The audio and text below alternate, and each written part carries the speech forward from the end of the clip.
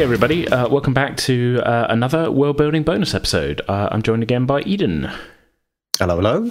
How are you doing? All good over here. Yourself? Yeah, not too bad, not too bad. Before we get into this, I just want to put a quick announcement out there to for the listeners. I know we've been kind of doing a long string of bonus episodes really at this point over the last month or two. And I want to reassure you that the light of a new D&D campaign is on the horizon. I think I alluded to this in our Q&A episode. Keep your eyes peeled very, very soon for some news on that. We're hoping, fingers crossed, hoping that the next episode we release is going to be the first episode of that. But keep an eye on our social media pages for proper announcements and everything. It should be coming with you very soon. Yeah, that's pretty much it with the announcement. I'm so used to, like, when I do announcements, it's in the proper intro to a full episode, and it's like I've pre-typed it and everything. And now you've got to shift gears naturally and segue into what we're actually doing. Brain, get back into gear. How do you talk about stuff? Back to today's episode. There we go. That's some hosting. We're going to be talking today about... we're going to be coming up with a kind of sort of political kind of civil war style event that's happened not too recently in the history of our kind of homebrew setting of Valana, but like in the last few centuries sort of thing. I kind of had this thought of like the current kind of royal family. I've written a little bit about them. We've kind of sort of alluded to them in game a couple of times and that.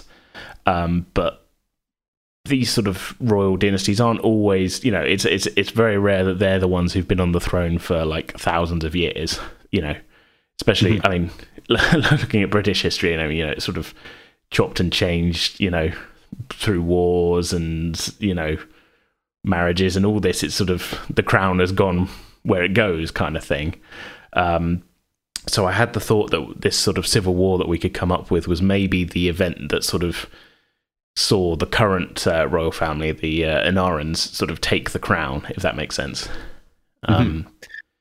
Yeah. So it would be the rise of the Inarans to take over the city of Valine, the capital, perhaps. Or Valane. Well, that may have been Valane. Sorry, my pronunciations. you wrote all of these. I've got my own. Well, in fairness, it's the problem as well of like I think on the map the accent on the accent on the E is probably. Let me bring the map up. I think it's covered up, or at least it sort of blends into the background a little bit.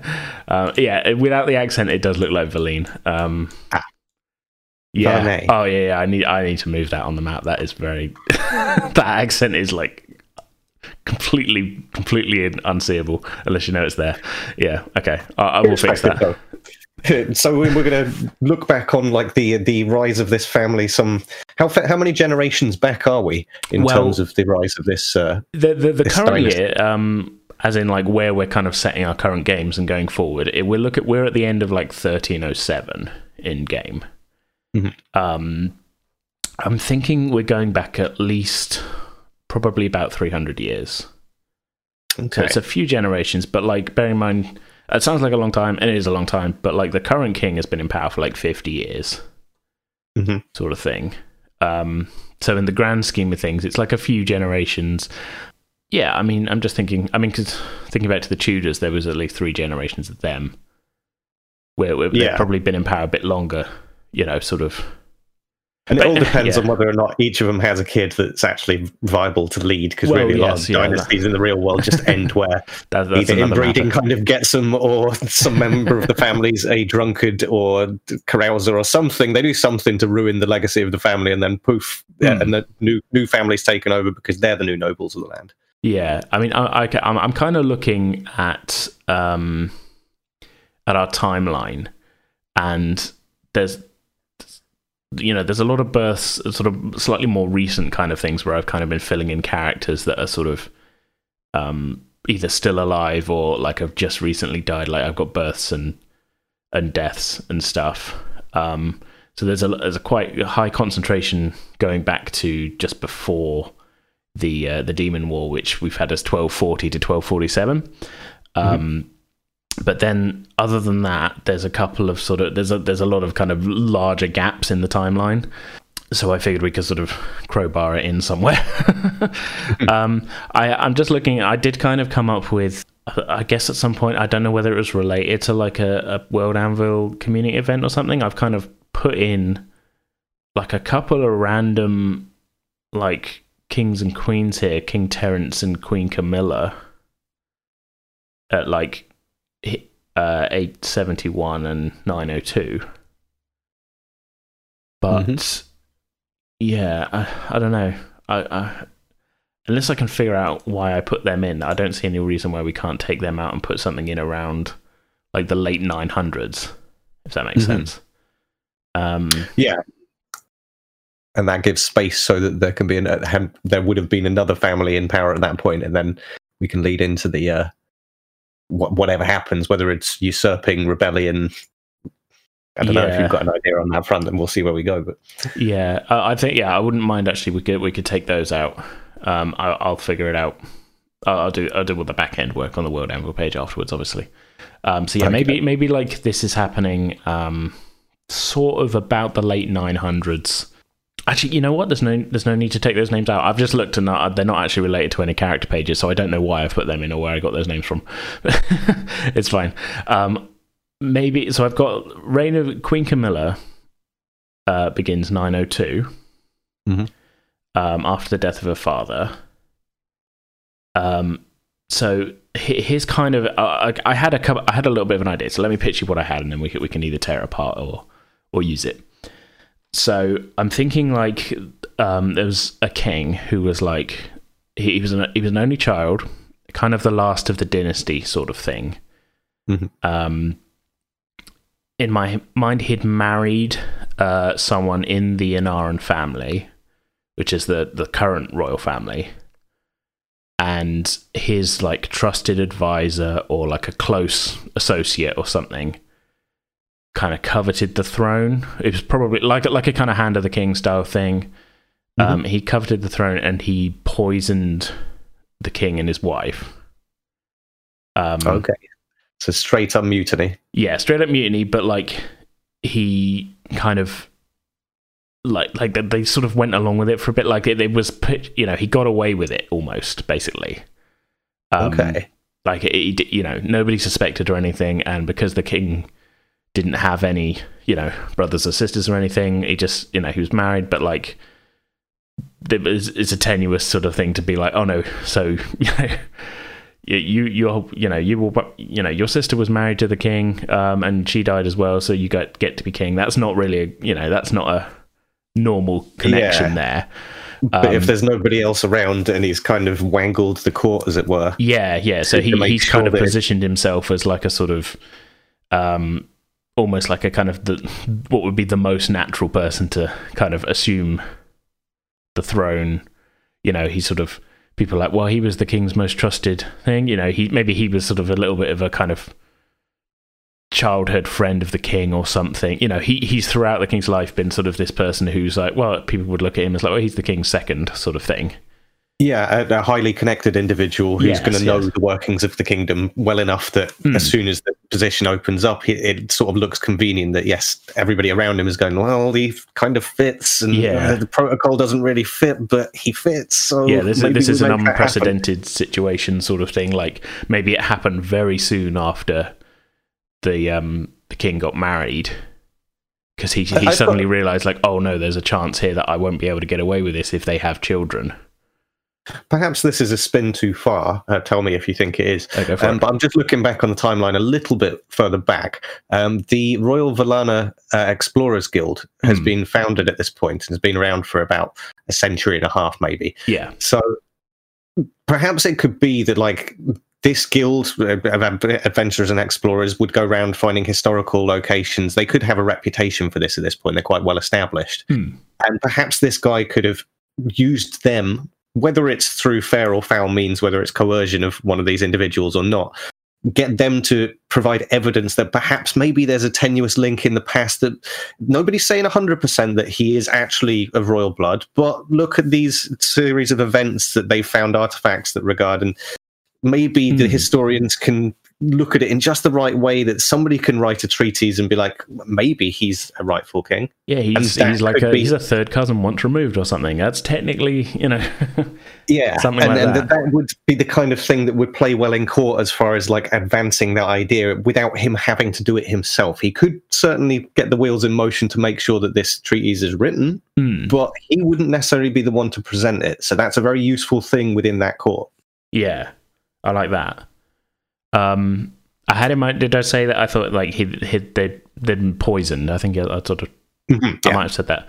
So I had sort of in mind that like after the fact, after all this sort of,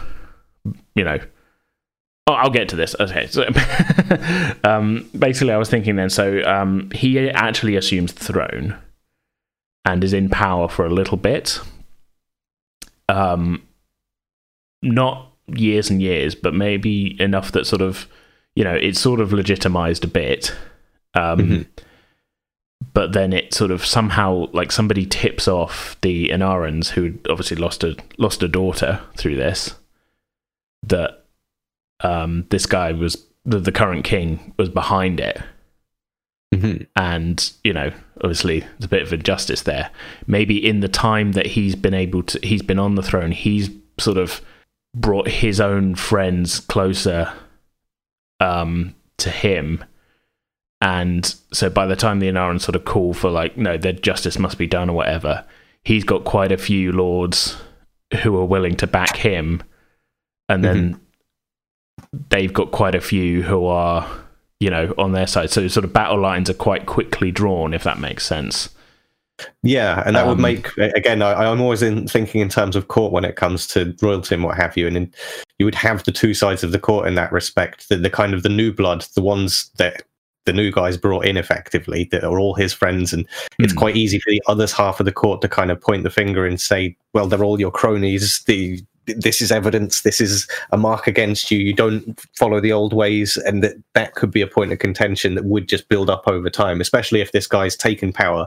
As you say, if he's bringing his own guys in, it would be the kind of circumstance where like he's not going to hear the voice of those old leaders. He's going to be looking to put new people in positions that he's promised them potentially. Well, not necessarily all just bringing his new guys in. I'm just thinking more sort of he's made sure that the ones who he can count on, he's favoured. Like even if they were, old families that are still, were in charge of their lands for, generations or whatever, he's he's been able to curry favour with a decent chunk of them, to the point where this might be me being like, okay, this is simplistic just to make it easier for us, but maybe he's sort of the kind of north, all the kind of lands kind of north of the Drakesheath Mountains and going up west, just as a convenient sort of thing. It turns into a north versus south thing.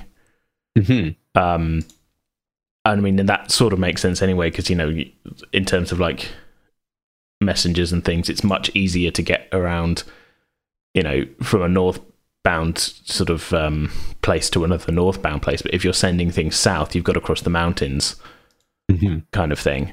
And then it's a similar thing, like the southern kingdoms sort of talk to each other a lot. Travel's a lot easier, if that makes sense.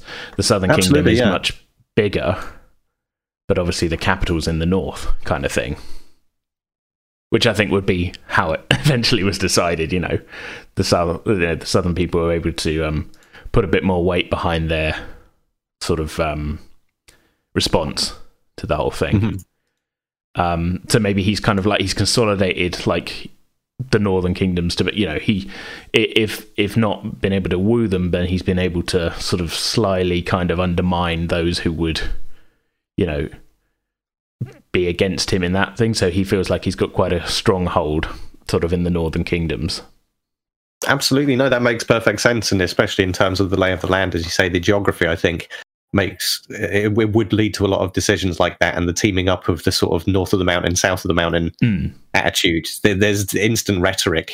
The political side of things would be very easy for them to sort of ramp up and get the peasants raring to go to fight against people that apparently they're part of the same nation, but they've never even seen each other's land because the mountain's blocking it. And then you can get the whole like, not even part of our country kind of stupid thing going. Oh yeah, definitely. I mean yeah, and I think as well this gives us a chance to also in sort of bring in like a historical thing of like in the West we've got the dwarves in the mountains. Maybe they sit this one out. Maybe they're like, okay, well this is this kind of petty squabbling. Look, we'll pay our dues and that. We're part of the country, but this is not the court that we go to. Yeah. This is for leave us out of this sort of thing. If you want to fight above the above ground areas, then go for it. Yeah. So in sort of relating to this, I'm thinking that the Anarans were originally like the historical like dukes and like the ones in charge of Laurana kind of thing. And then in the current time, we've still got, you guys are sort of trapped quite close to Laurana in your time bubble. But then, in the intervening centuries, we've got the king is in charge of the royal palace is in Valanay. So that's where the king is. But really, like, the strongholds of the Anarans and that are kind of in the Laurana area. One of the sons, I think I said, is the Duke of Serenal in the south. But, this could be the historical kind of lands that are the ones around Laurana for the Anarans sort of thing. That's not really important to the whole kind of war thing or whatever. But this is just like my brain going, like, oh, yeah, that makes sense. I can slot that in there. And things. Yeah, no, as we've done this before. Every time we've talked and filled in gaps, there's always this kind of like sense of, okay, we focus on one thing, but then surrounding areas become developed as a result, and everything gains a little bit of extra texture. Yeah. So to go back to a point then that I sort of interrupted myself multiple times about. So I think that this kind of this king becomes known as the Poisoner King because it's kind of a cool title, like. From the outside, I mean, obviously, you don't want to be known as the Poisoner King if you secretly had somebody poisoned. Well, yeah. Yeah. But so then, the Civil War, I don't know. We don't want to just call it the Civil War. We could. Yeah. Got me thinking all of a sudden. It's like, well, the Poisoner War or something. Or yeah, I'm trying to rack my brain for a second. Yeah. Well, I think so. In broad terms, then basically, that there's war for a little while. We can kind of come up with a length of it, but the overall outcome then is this guy is deposed, and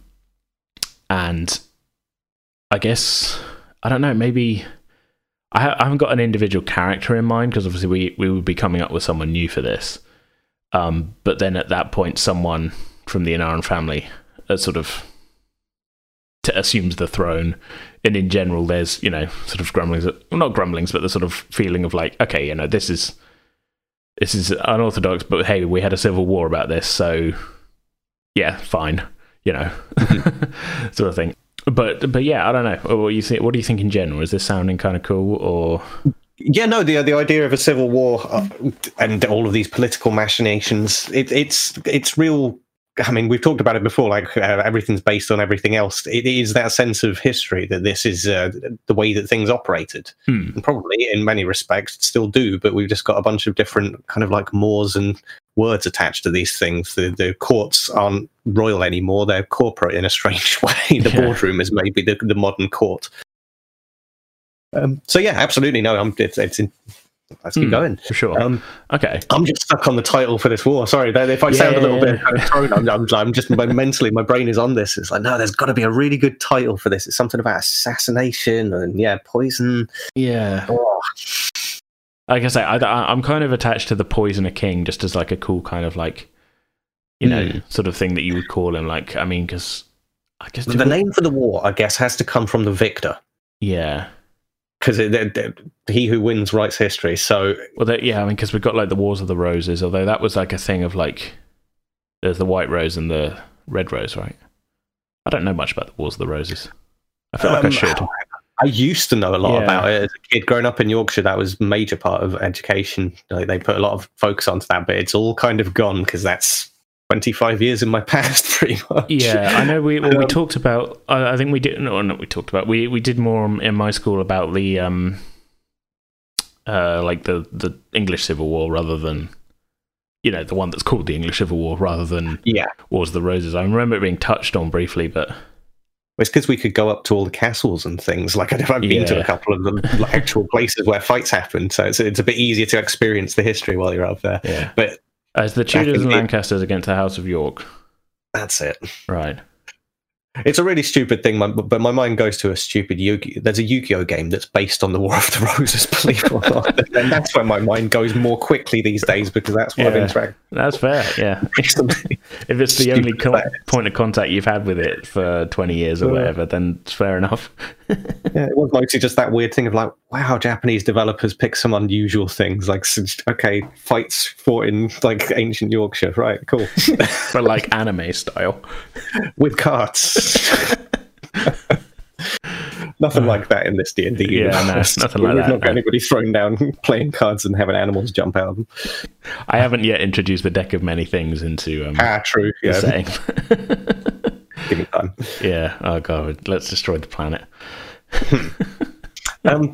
Back on target. I'm thinking, what sort of broader picture is there that we can fill in terms of like the Civil War, in terms of, because you've got the build up to it. There's the acknowledgement that this guy's a poisoner, and people kind of slowly but surely acknowledge it. Perhaps is he ruling from the north of the border or the south of the border? Sorry, well, he's in the north. He's in the north. And so perhaps the word would spread from the court, from that side of the court that doesn't agree with him and kind of has their grumbling questions about what's happened. Maybe a little bit of word from there starts spreading southward, and it wouldn't travel so well up north, but merchants might take it south of the mountains, and that would potentially spread like wildfire, because you're not going to get the same level of loyalty to some faraway king. I mean, they're still going to salute not salute the crown. That's kind of some. That's the whole point, yeah. So salute the crown is some weird combination of concepts. It's not really how we do it. But, I just had an interesting thought actually. In the summer camp episodes, Amy and I came up with an Assassin's Guild, and we'd sort of said that maybe like the one thing that they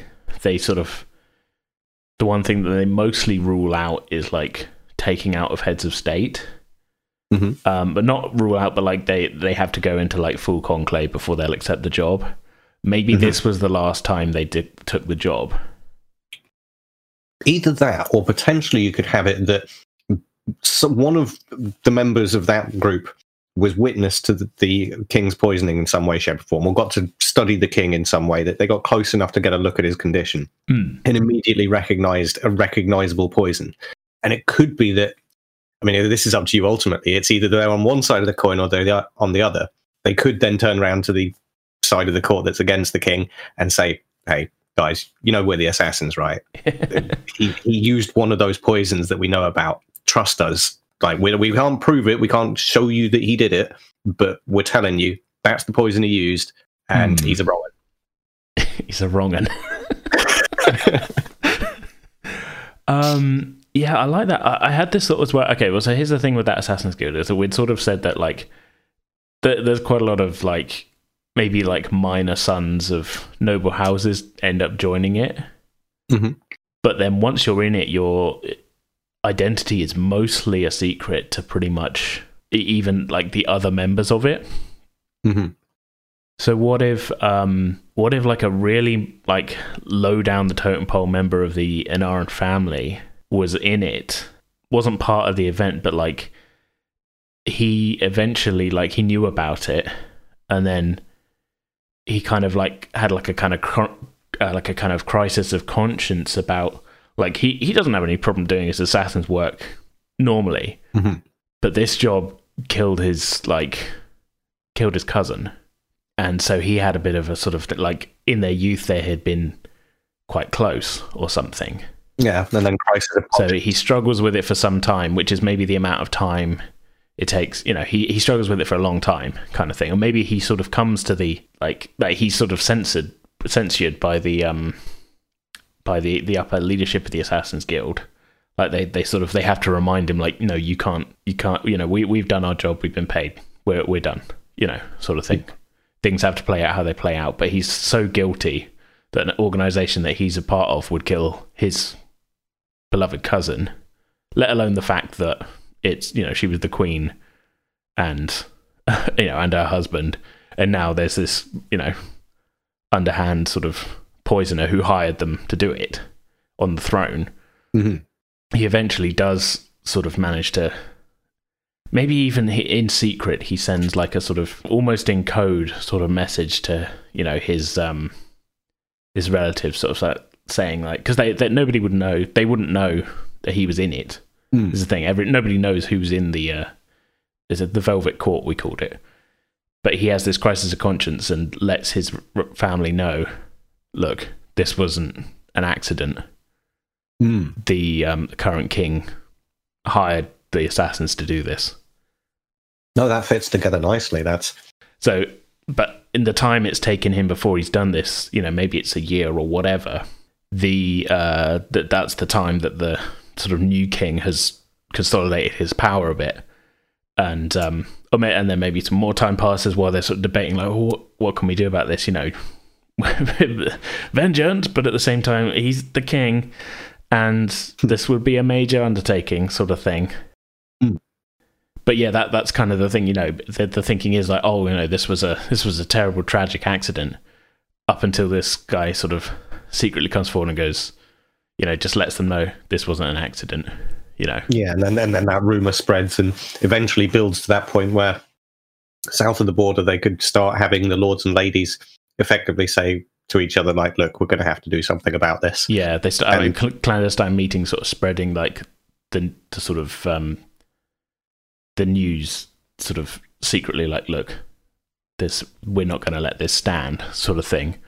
Are you with us, or are you against us, against this usurper king?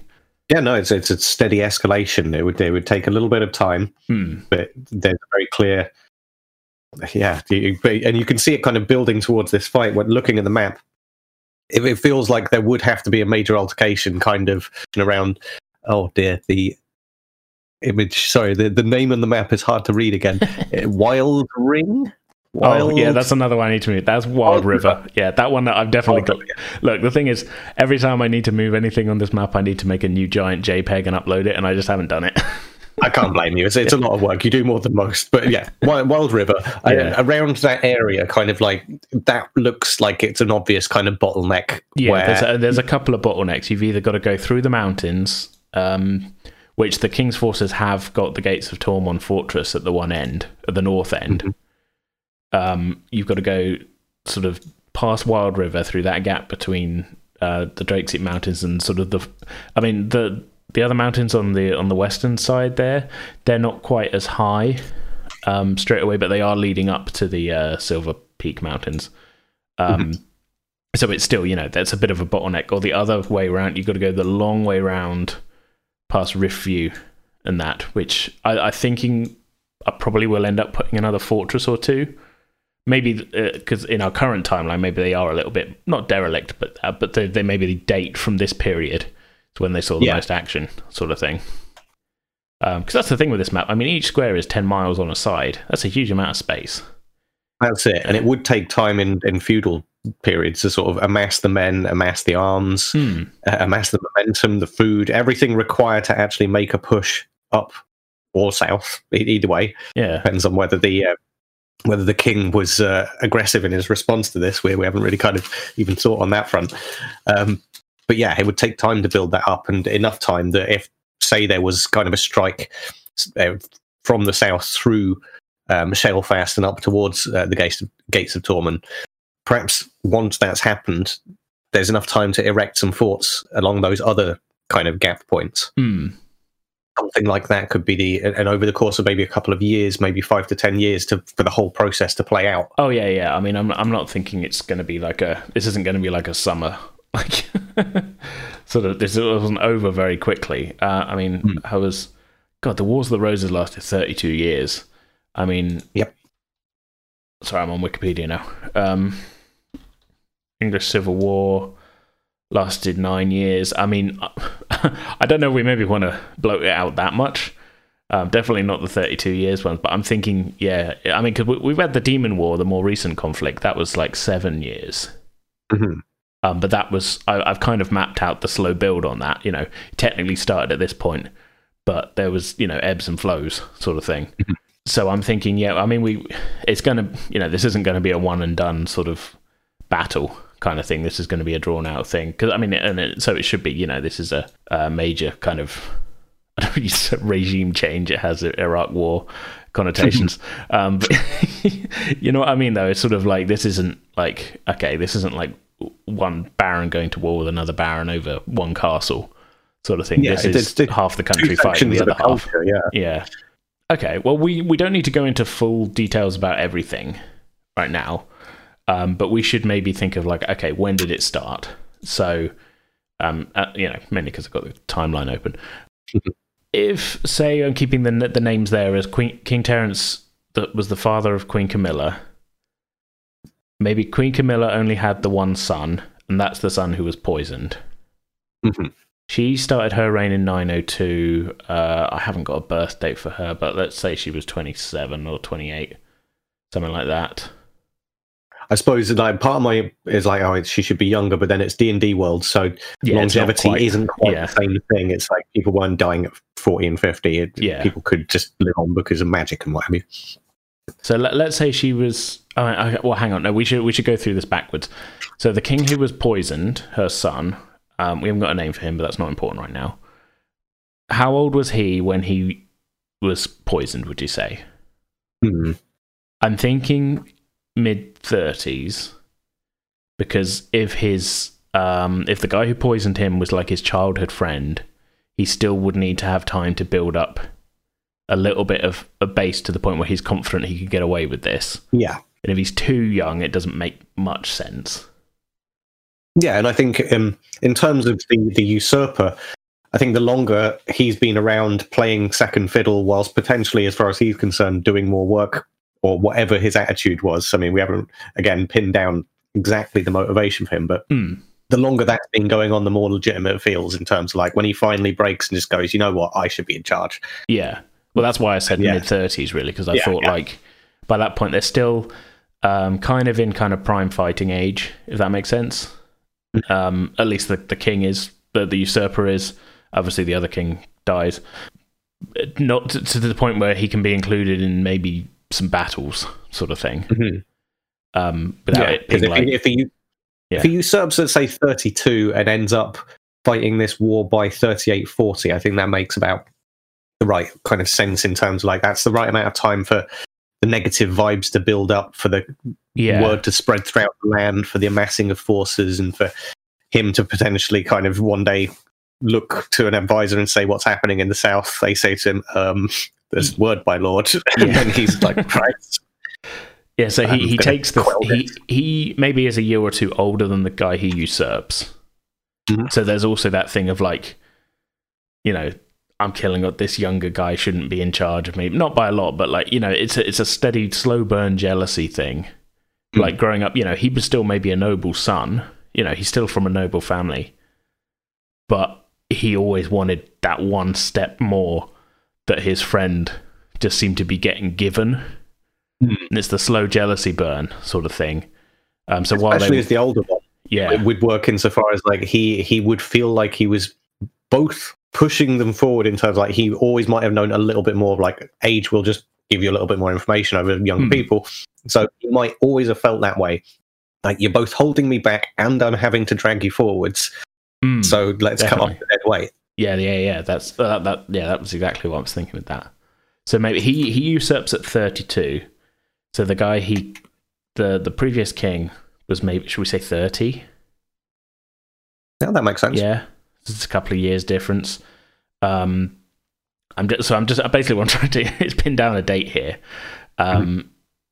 So Queen Camilla, we're saying, was about 20. Let me get a pen. I'm going to write this. My pen. I've got write off Word. I can just type it. Queen Camilla, we're saying, took the throne at 27. Yep, that's what you said. Yep. About that in 902. Okay, because I haven't got any details for this, so this is a perfect opportunity to like flesh this out. Was she married and had her son already been born at that point? What are you thinking? Well, if she's married, then there's the argument of wouldn't her husband have potentially a claim? That is a point, unless he died before. Yeah, that's what I'm thinking. He died before his son, because obviously his son wouldn't take the throne until the queen, his mother, died. And if he's 30 when he dies, how are we having her die? I'm thinking her. Wow, how tragic are we going? It's the kind of thing where it's sort of like... Yeah, this is the thing. Is she going to have maybe had him after she's already taken power? That way we can make her be a bit older when she dies. So that one's not a suspicious death, or not tragic. Not like, I mean, she doesn't... I don't know. This is tough. Could be the kind of thing where... so she's had the kid with her husband. He's grown... there comes a point where her husband, like her son is now adult. Maybe he's 28, 29, just a couple of years before all of these events we're already establishing with the Civil War are about to take place. And perhaps his dad dies out on or maybe it could be a freak hunting accident. Or I was thinking hunting accident, yeah. Eat some bad food, something that's like a medieval way of dying. That's sort of like some bad sushi. Yeah, he didn't really get. I'm not thinking fugu, but so something like he just dies of gout or something, some terrible disease where it's like, okay, that wouldn't really get most people. Yeah. And after that happened, the wife, the queen, she was heartbroken. She didn't eat properly. She didn't look after herself. She just kind of withered and faded. And the son watched this and then took power as and when he had to. So we're thinking she was in maybe her late 50s then? Something like that. I mean, it depends how... Yeah, because if she had him when she was like 27-ish... I mean, no, she took power at 27. Yeah. Oh, I have all these numbers in my head. I'm terrible. Yeah, no, I'm writing them down. Anyway, let's come up with a name for the son. King... I was going to say King Ralph, but I feel like that's a movie. It is. It's where an American finds out he's related to the British royal family. It's quite shocking.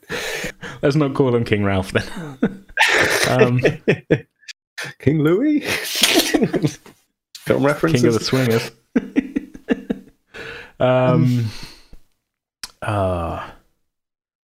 It's funny because you've got the realm of all possibility, and then it's like, how do you choose from everything? Yeah, let me bring up a name generator because, like, just take it away from me. Take the choice away from me on this one.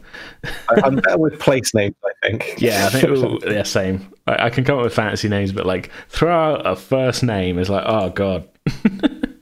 Fantasy name generators, English names because we're kind of sticking with that. One of the ones that spat out is Ralph. But King Theodore, yeah, Theodore. Let's go with that. Yeah, and he likes to be called Theo, and he's quite louche potentially, and that's another one of the things that irks the usurper. Yeah. Like he's a well-liked guy, and he's had quite a casual life up till this point. He takes the throne also at 28. Okay, so we need to fill in. Was he born before his mother took the throne or after? Because then we've got a specific date that this kicked off. I think before, and that way, when it comes to the court arguing about who's right to be on the throne, it just adds an extra kind of angle of, well, he was born before his mother even ascended. There's something to that some arsehole in the court would probably keep on about. Yeah, like it shouldn't. That doesn't technically matter really, but it's something for somebody to like go, oh well, but is this really Yeah. It's a kind of technicality, semantic thing that somebody could just witter on about endlessly. Okay, so having witnessed enough arguments about the real royal family from people that I would rather have not been around, this is the kind of thing that goes on in certain circles in this country. So okay, here's the current timeline then. So Queen Camilla takes the throne in 902. Let's say King Theodore was born in 900. 900. So he's 2 when she takes the throne. She had him when she's 25. Kind of, that's not out the realms of possibility. If anything, that's the most normal thing. Magically aided medieval lands. So again, and slightly older births, which I suppose that probably would be for that kind of in real world terms. Yeah, I'm not sticking with to do that. Yeah, we're not sticking with real world like people were having. The mage could probably come and do some kind of magical, not even cesarean, just. They got clerics and stuff. Like it's just let's not worry about that. The technicality of childbirth in D&D. Yeah. So So she dies in 928 when she's I'm got 53. 53, but yeah. Arithmetic's not my. Yeah, I just like it's been a long day. Yeah, it has. So she up since very early. She dies aged 53 of a broken heart after her husband dies. How long is she hanging around? Is it very quick, do you think? Or a year at a push. Year at a push. Think. Okay. Yeah, so I mean, Queen's husband, what's he called? Roger. Roger's a terrible name. Rog. Good old Rog, the president. President? Oh, God, what am I on about? I've got America on the brain. The world's crazy right now. Stephen. I don't know. I'm acting like he's a stepdad, and that's a proper stepdad name, but like he's Chris. Chris. Christopher. There we go. I'm just typing this out for my own thing. So Christopher dies in a freak hunting accident. Let's say in 927. Then we got a bit of wiggle room there. We can decide how long, because I don't think it would be like she gets the news and immediately drops dead. Yeah, it's more like I think that there would be a period of just extreme mourning. She's not communicating with anybody, and then maybe a little bit of communication. But locks herself away, wastes away a bit, and then maybe getting past the 6 months mark. It's the build up towards the anniversary. Maybe getting to like 10, 11 months, and then I like that. That's good. Yeah. It would be nothing else to think about other than that in her life. So she'd be stressing on the loss of the love of her life, and real duties can go screw themselves. So within 6 months, Theodore's father and then his mother dies, and he has to take the throne. That's quite a stressful time. I'm thinking he's helped through that by this daughter of the Anaran family, who, let's come up with a name, Daphne. There we go. Whatever. So maybe she helps him sort of deal with the stress and everything. They fall in love. It's quite a quick turnaround of marriage, sort of thing, because it's only a couple of years later. He's assassinated at 30. Mm-hmm. He's taking the throne at 28. Yeah, it's a real tumultuous period, and I bet that's another reason for the court to be up in arms, because they would already be kind of, I don't know, pulling in different directions because everything's starting to get a bit shaky anyway. Yeah, and it just keeps happening, and then the usurper comes through, truly divides the court at that point, and the slow crawl towards the build up again. That's kind of like a crescendo moment. It goes quiet for a little while, and then it builds back up to the actual civil war happening. Yeah. So I'm thinking they maybe haven't been married very long, and then this is where the usurper very quickly puts his plot into action, because he's seeing like, okay, they haven't had any children yet, but they might very soon. Window's closing. My window's closing here, sort of thing. So here's the timeline I've got written out. Theodore's born in 900 AOU, Age of Unification. Mm-hmm. Queen Camilla takes the throne at age 27. This is his mother in 902. Her husband Christopher, Chris, dies in a freak hunting accident. I actually just wrote "dies in freak," which is probably not exactly what dies inside of a freak. There shall be no explanation of this. Nobody wanted to know. You go where you want with that. He dies in a freak hunting accident in 927. She dies age 53 in 928 of, ultimately we could say of a broken heart. Mm-hmm. So he takes the throne also in 928. He marries Daphne and Aaron, if we're going with Daphne. It just spat that out. I can't help but think of Daphne from Frasier, but that's... I went Scooby-Doo, so we went two different directions. That's good enough. He marries Daphne and Aaron in 929, and they are both, making her Queen Daphne. They are both assassinated then in 930. And what are we calling it? The usurper. So this guy needs to actually have like a kind of name that's like a sort of... It's hard not to want to just go for something with some grim overtone. That or some formality to it. That I think there's something formal in a guy's name. Yeah, Lawson, something like that. I want it to be like a kind of sound like a bad guy, but like at the same time, I don't know. Renault. Renault. Yeah. I'm just going to throw names out there. Names out, yeah. Oh no, my mind's just immediately just going to Dragon Age for some reason. Logan comes to mind. Because it's weird, because then you end up associating kind of like syllables and things with tone of like there's a nasty overtone to the cra noise. Yeah. He's assassinated by his best friend, Murder Man 27. Jim the Murderer takes the throne. Living up to his childhood nickname. Oh dear. God, okay, hang on. Let's see. It's so arbitrary that it's impossible for me to kind of just point a finger at something and just be like, that sounds good. Okay, let's go with Edmund, because then we can at least be making a Blackadder reference. Yes, and that's suitable. Yeah. He wouldn't actually succeed, Blackadder, but this guy is. Well, you know. Blackadder would get poisoned. It'd be the last episode of the season and he'd poison himself. That is exactly how the first season ends. Exactly. So yeah, Edmund takes the throne in 930. So we're thinking then he's in power for a year or so before the sort of attack of conscience of the assassin finally sort of gets the word to his. I feel like there needs to be. Is there something in terms of like, is he a good leader? Is the question, because the conscience issue, I feel like it needs some kind of instigating event. I feel like maybe he's unless it happens straight away. If it happens straight away, then it just takes a while for the word to spread.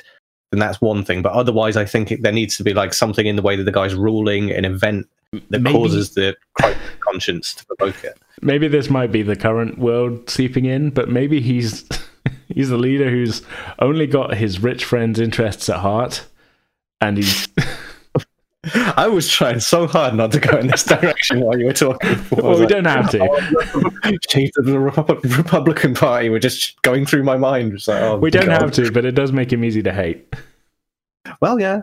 That's what I mean, where it's sort of like to get to those moments of like, somebody looks at it and goes, no, this is all too much. I held my tongue for long enough. This is the drawing the line here. Well, I mean, that's what I was thinking. It's like, okay, it's this, the assassin relative is not immediately, he's sticking to his oaths initially.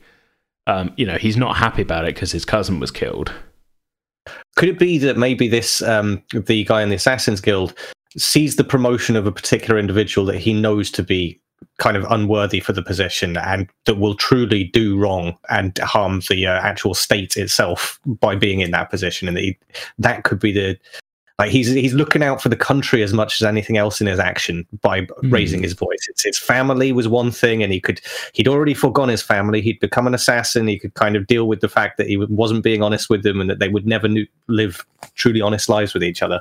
But if the country is being attacked from within by the appointing of this man, then, well, there's something that has to be done about that. Well, hold on. So maybe he was a bit of a black sheep anyway, which is, he was never going to be the Duke or anything, which is why he was a bit of a sort of, in his youth, he kind of acted out or whatever. And the only one he got on with was his cousin, who would go on to be the Queen. And as they got older, people grow apart, and he generally kind of left the family behind and went off and started his own thing, but then fell into the Assassin's Guild sort of thing. So maybe he wasn't that close, which is why it's taking him a bit longer. Although he's sad about the death of his cousin, it's more of a sort of, it's on a personal level rather than a sort of, I need to tell the family. It's just I'm sad my one person I liked in the family's gone. Kind of thing. Has a moment where it's something that sparks a memory of like those good times, the fleeting good times. Well, yeah. Spending time with her. But I just mean like, so he's not, his immediate first thought isn't I need to tell the family. It's just sadness that she's gone because she was the only one he got on with, sort of thing. And then over time that builds, do you think? Yeah, as he's seeing like the fallout, like the longer term fallout happening of like, I don't know, as you say, kind of like appointments of like people who he knows for a fact are going to be quite, I don't know, not wrong for the job's not what I mean, but as you say, kind of like people with more kind of schemes that maybe as an assassin they've got kind of they've got ears everywhere, and he sees this new king appointing a few people who, as an assassin, he's in a unique position to know, like, oh, this could be the end of the, it's going to change the country for the worst sort of thing, because they've all got these plots to, I don't know, sort of really kind of enrich themselves, and I look, it's hard not to. Well, no, let's go in that direction if that's what you want to do. It's your I don't know. I feel like it feels a bit hacky now, to be honest. But I just mean kind of like, okay, yeah. He sees, if not like in a sort of like Robin Hood, like, oh, they're going to steal from the rich. I need to. No, they're going to be, terrible for the poor kind of thing. But, maybe he doesn't even really have that much of a conscience about that. Maybe it's more on a larger scale of sort of like, it's not so much that the poor are going to suffer. It's so much as one's, he knows are going to sort of have got some bad connections with hostile foreign powers. Yeah, are you thinking more that it's kind of a damage to the infrastructure of the country, that this would be kind of like they're going to change the way things are done and potentially let that foreign influence in, and then who knows where that leads to? Yeah.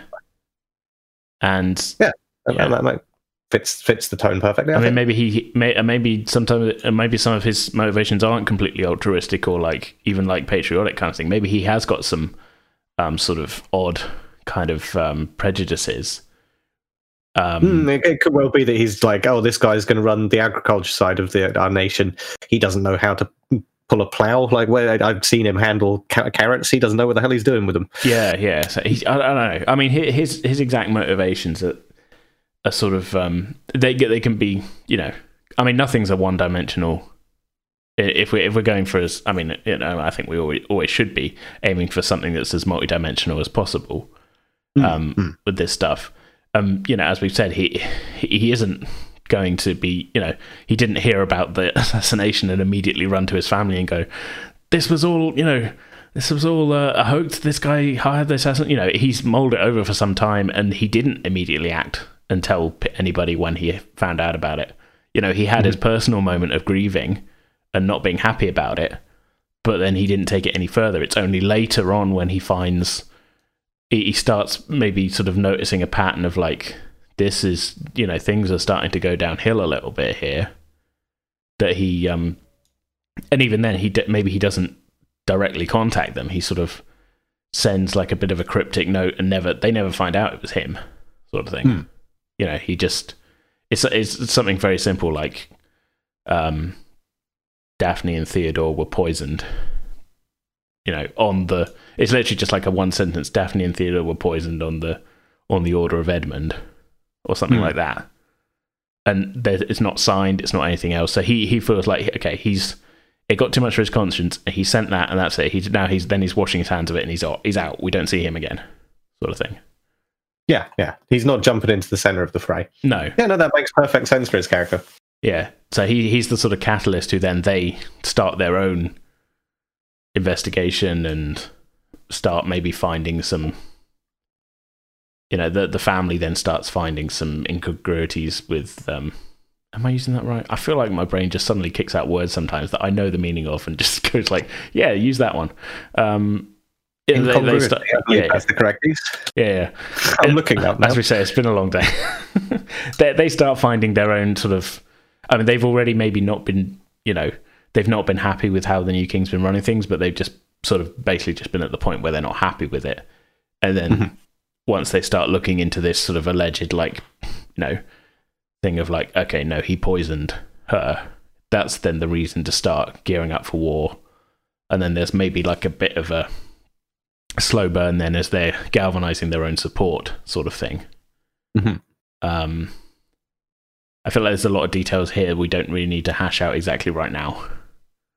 Oh no, I think we've already covered quite a lot of detail in terms of coming up with characters and what their behavior is over the course of these years.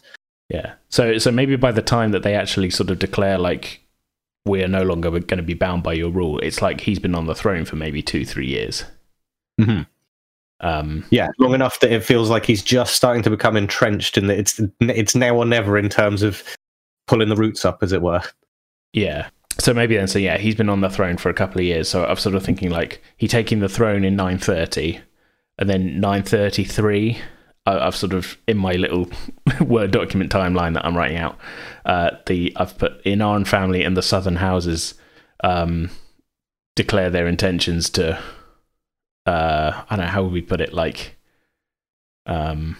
resist the rule of King Edmund. Yeah, to draw a line. Yeah, and I'm still racking my brain on a good thing. War of the Usurper feels potentially like a good one because we've used the term usurper a lot, and it's got a good tone to it. It's got a good formality. Yeah. But beyond that, let me think. Civil War. I mean, yeah, because this thing, like I say, the Wars of the Roses is such an iconic name, even if I didn't remember any of the details myself. Like I say, I like the idea that like history brands him later as the Poisoner King. Yeah, because by that point it's like it's come out, the story's disseminated amongst people, and it would have been anyway when they're going to war. Like, no, we're going to war with him because he poisoned Theodore and Queen Daphne, sort of thing. So the story's out at that point. How about the War of Cleansing? That kind of has ethnic cleansing overtones to it. But then I'm kind of in terms of like just pure cleaning. It's purging of poison. Yeah, I see what you're going for. And purging it doesn't work because the purge's got connotations. The War of the Purge. Yeah. That's the next sequel, probably. God knows. The Antidote War. I don't know. That sucks. My brain keeps getting stuck on like drawing poison from the wound, or I'm on the same line of like there's got to be a nice wordy way of saying it that fits within the tone of like that's poetic language for war. I quite like just in terms of good words for cures. Panacea is one that's got a good quality to it. Trying to work that in somehow. Like panacea feels like there would be some good apt way of using that in terms of like the war itself was the panacea. Yeah, that's the Panacea War could be. Yeah, I quite like that actually, because it would be for the winning forces. Like we've purged the poison. He was the poisoner king, and his entire rule was a poison on the land, and that we were the panacea. We swept across the Northern Territory and cured the land of its ills. Yeah, I like that. Yeah, let's go with that then. Cool. As God knows my brain isn't throwing out anything better.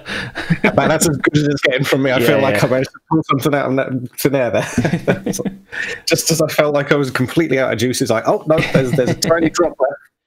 Yeah, so we're saying, okay, so he it maybe lasts. Okay, so I'm just doing maths in my head here. He takes the throne when he's 32 in 930. They declare war on him when he's 35 in 933. How long are we going to last it? I think probably we should have two major conflicts, I think. One right near the beginning, where perhaps the South is feeling a little too confident, moves too fast, tries to take that pass up towards the gates of Tormund, and finds out the hard way. Oh yeah, they're turned back. Yeah, that they're not ready to actually deal with that. That gives enough time for the king to then sort of order, look, establish some border forts. If they're going to try that again, we're going to be ready. And it also gives the Southerners enough time to kind of go, oh, we may have played our hand there a little bit too early. Let's redouble forces, think about this, and do it smart next time. Yeah. So we're thinking maybe 5-6 years total. Yeah. That sounds about right to me. So let's say the whole thing's done and dusted by 939. Okay. I'm just, because in terms of like the first thing I'll do is put it on the timeline, basically. Yeah, and then you can flesh out the skeleton from there, or try and remember half. Well, you have to remember what we've said. You'll be able to listen back to it. But. Yeah. 939 AOU. There we go. Okay, and it ends with. So we're going to end it with a member of the Inaran family on the throne, which leads to the family still being on the throne at our current current time. Mm-hmm. I mean, in my mind, I think it would be, I don't know whether they put a queen on the throne or a king. I mean, I suppose it's not too important, really. No, it's kind of whoever has the best claim at that point. I mean, if we've said that the previous royal family had fallen, well, that was kind of the end of the dynasty, as it were. Yeah, like he was the only son of the correct sense at that point. Again, whether or not it was initially done, maybe that's when the Explorers Guild or some historian could step forward and be like, well, actually, this family, if we go back this far, you guys have actually got a claim, and you weren't legitimate because those guys actually were ahead of you, but now they're gone. You're kind of the guys. Yeah, I was kind of thinking it would be. Yeah, I mean, no, that works. I like that. I in my head, I was kind of thinking it would be a thing of like, well, they win the war, and there's sort of a general kind of acclamation of like, well, there's definitely nobody left from the king's side of things, the poisoned king's side of things. Mm-hmm. But obviously, his queen was a member of this family. So even though they technically as a family weren't on the throne, a member of theirs was married to the king. Mm-hmm. So even though it's sort of not a direct line sort of thing on like the crown side of things, it's like, after 6 years of war, it's pretty much close enough for most people.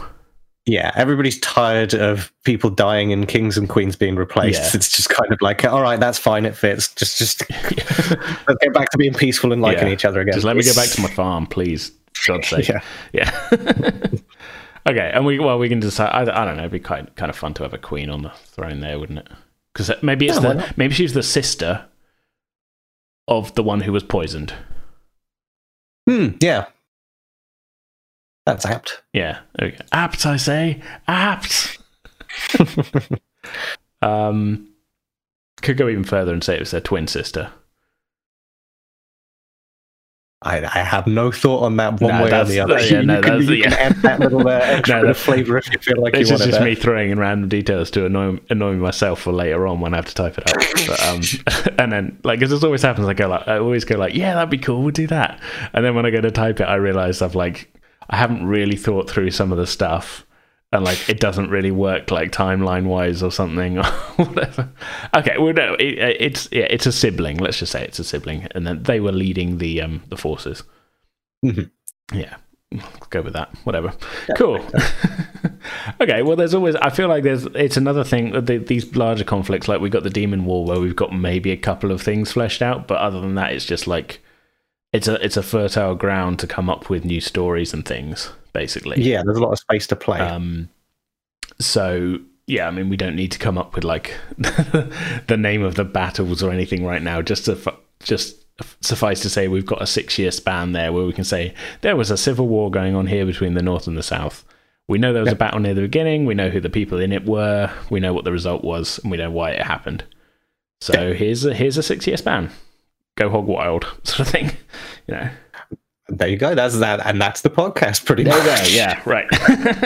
That is pretty much. Yeah, that's pretty much it. I unless you got anything else you want to spin on this, I'm pretty happy with the what we've come up with. Yeah, no, I think we've come up with enough. There's more than enough fodder and what have you, and there's still space even within what we've said to sort of add little bells and whistles and bits and pieces. Should we need to go back to it in some way, shape, or form, or want to add to it at some point? There's no reason not to be able to do that. So yeah, I mean, we touched on like the dwarves staying out of it. There's plenty of fertile ground there for like individual like little houses to have their own stories as to like why they joined each side or whatever. And what they could have spent the entire time just debating it in the mountain. Just that there were two sides. They did kind of want to be involved, but they just spent the whole time arguing about it instead of fighting. And when they finally came out, having decided what they'd done, the war was over. The next set of kings, like the next dynasty, was in place, and they were like, "Oh, I guess we'll go back to the mountain." I like if it was a thing. That's kind of like the Ents in Lord of the Rings. But like, this didn't directly threaten the dwarves, so they were like, okay, well, we'll put it to debate.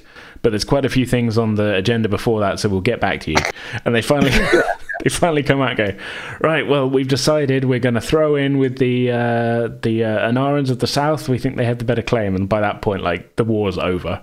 Like, yeah, I do like fantasy bureaucracy, because it can be that it's mostly just that people are either so distant from what's going on or so completely overpowered compared to what's going on that they just kind of go, oh, it's happening around me, but I don't really need to really give it my attention the way that other people are.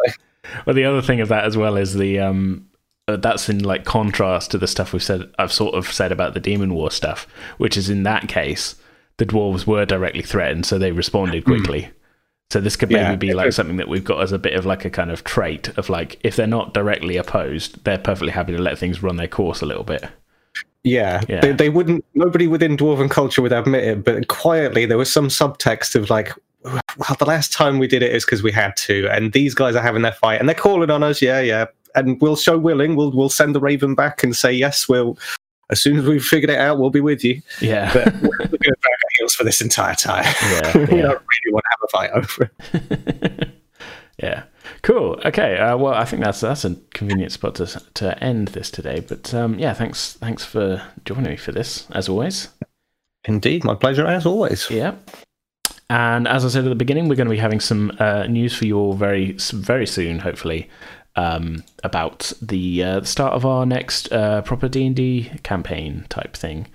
As I said, I know we've been kind of throwing a lot of what would normally be bonus episodes at you for the last month or two, but hey, the world's a bit crazy right now, so what are you going to do? Thanks so much for listening, as always. You can always find us on our social media pages on Twitter and Facebook. We are at Pretend with Dice. Come and find us on our Discord server as well. The link to that is on our Twitter bio, and it is also now on the About page on our Podbean site at pretendingwithdice.podbean.com. I think that's the site. I believe so, yeah. I feel like I should know that. Site for quite some time, I'll be honest. I have to type it into the description every time I make an episode, so I feel like I should be right. pretendingwithdice.podbean.com. And the About page there's links to all of our stuff. So, that's pretty much it, I think. We will see you all very soon. As I say, keep your eyes peeled for that news on our next D&D thing. We'll be back with some more story episodes very shortly. So, see you all later. Bye-bye.